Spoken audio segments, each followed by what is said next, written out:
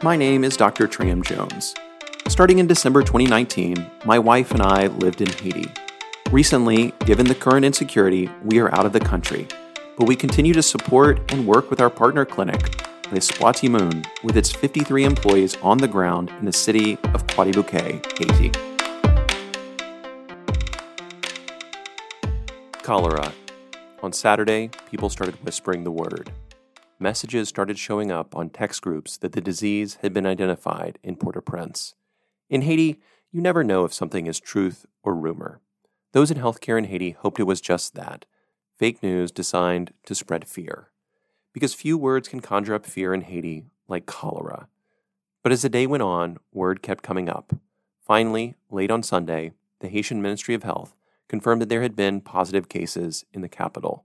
Shortly thereafter, Reuters picked up the story, confirming that 7 people had already died from the disease across Port-au-Prince.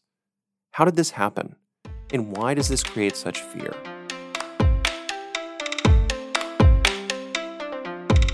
As many of you know, cholera is a diarrheal illness, spread by the bacteria Vibrio cholera. Now, there are many bacteria and viruses that cause diarrhea in Haiti. In fact, diarrhea, even outside cholera, is a leading cause of death among children in the country. However, cholera stands out because it is particularly dangerous and vicious. Once cholera diarrhea starts, a victim is often dead within hours, as their intestinal tract empties the person of all bodily fluids.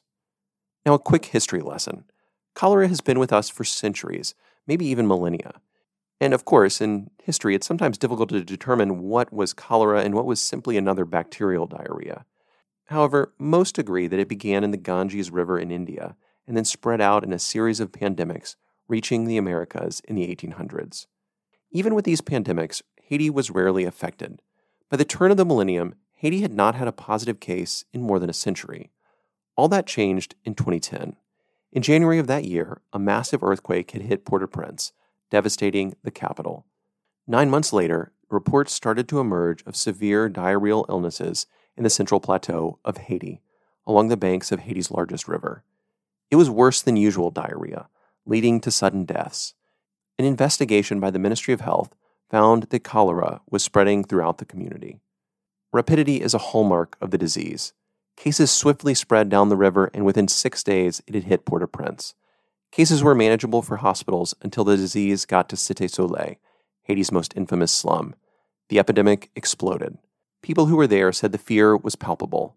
The speed with which cholera killed was shocking. No Haitian was immune to cholera. No antibodies protected them. Remember, this was the first time in 100 years that it had been seen. The median time to death was 12 hours from the onset of symptoms. The moment someone saw diarrhea, it was a race to be treated in a clinic. Without IV fluids, some 50 to 70% would die. And remember, when you're in a slum with no transportation, getting to a clinic is not always easy. People saw their family members melt away. Within 4 months, at least 4,600 people lay dead. When all was said and done, that number would rise to at least 9,000 dead and 800,000 infected. And the question became, where did it come from? It is now well accepted that the cholera bacterium was brought from Nepal by an infected UN peacekeeping soldier. The strain of cholera matched those that were endemic in Nepal. Since those years, cholera transmission has slowed markedly. Finally, in 2019, the country had its last case. Up until last week, there had not been a single cholera patient since that time. But how is this possible?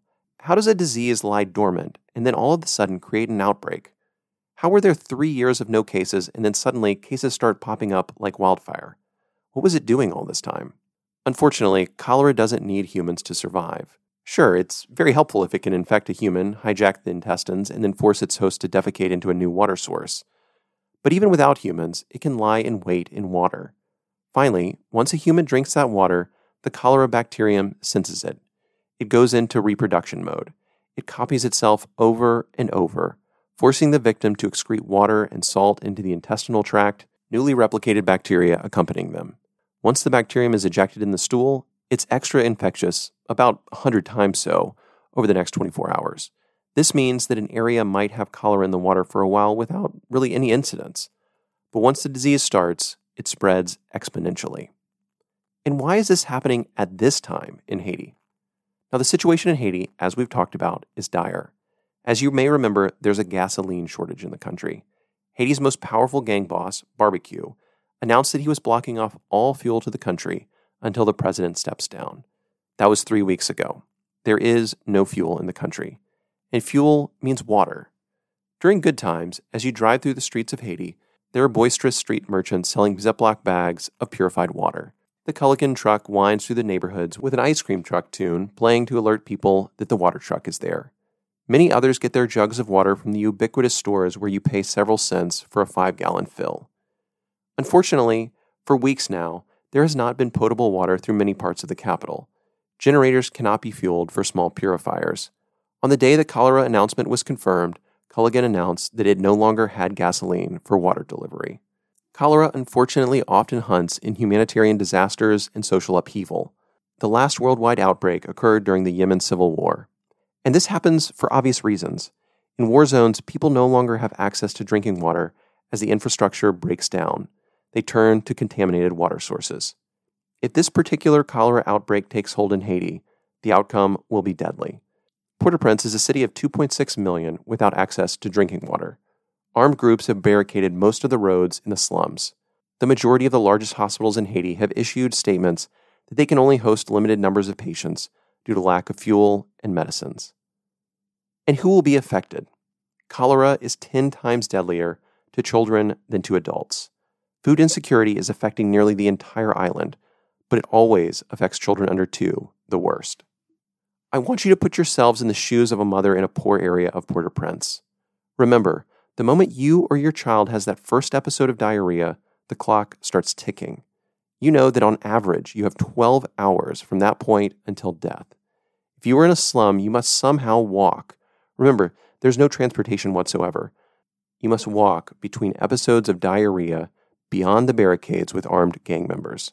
Then, you have to wander the streets in hopes that a clinic is still open and has a bed. The panic is hard to imagine. The situation in Haiti is turning into a human tragedy writ large. A country of 12 million people are without food, without water, without fuel. The security situation is looking more and more like a civil war.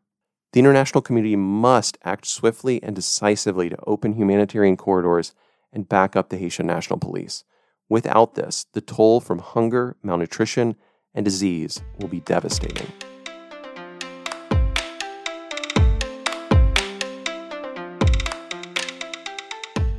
Thank you for listening. Every Wednesday morning, we publish a new narrative from life here.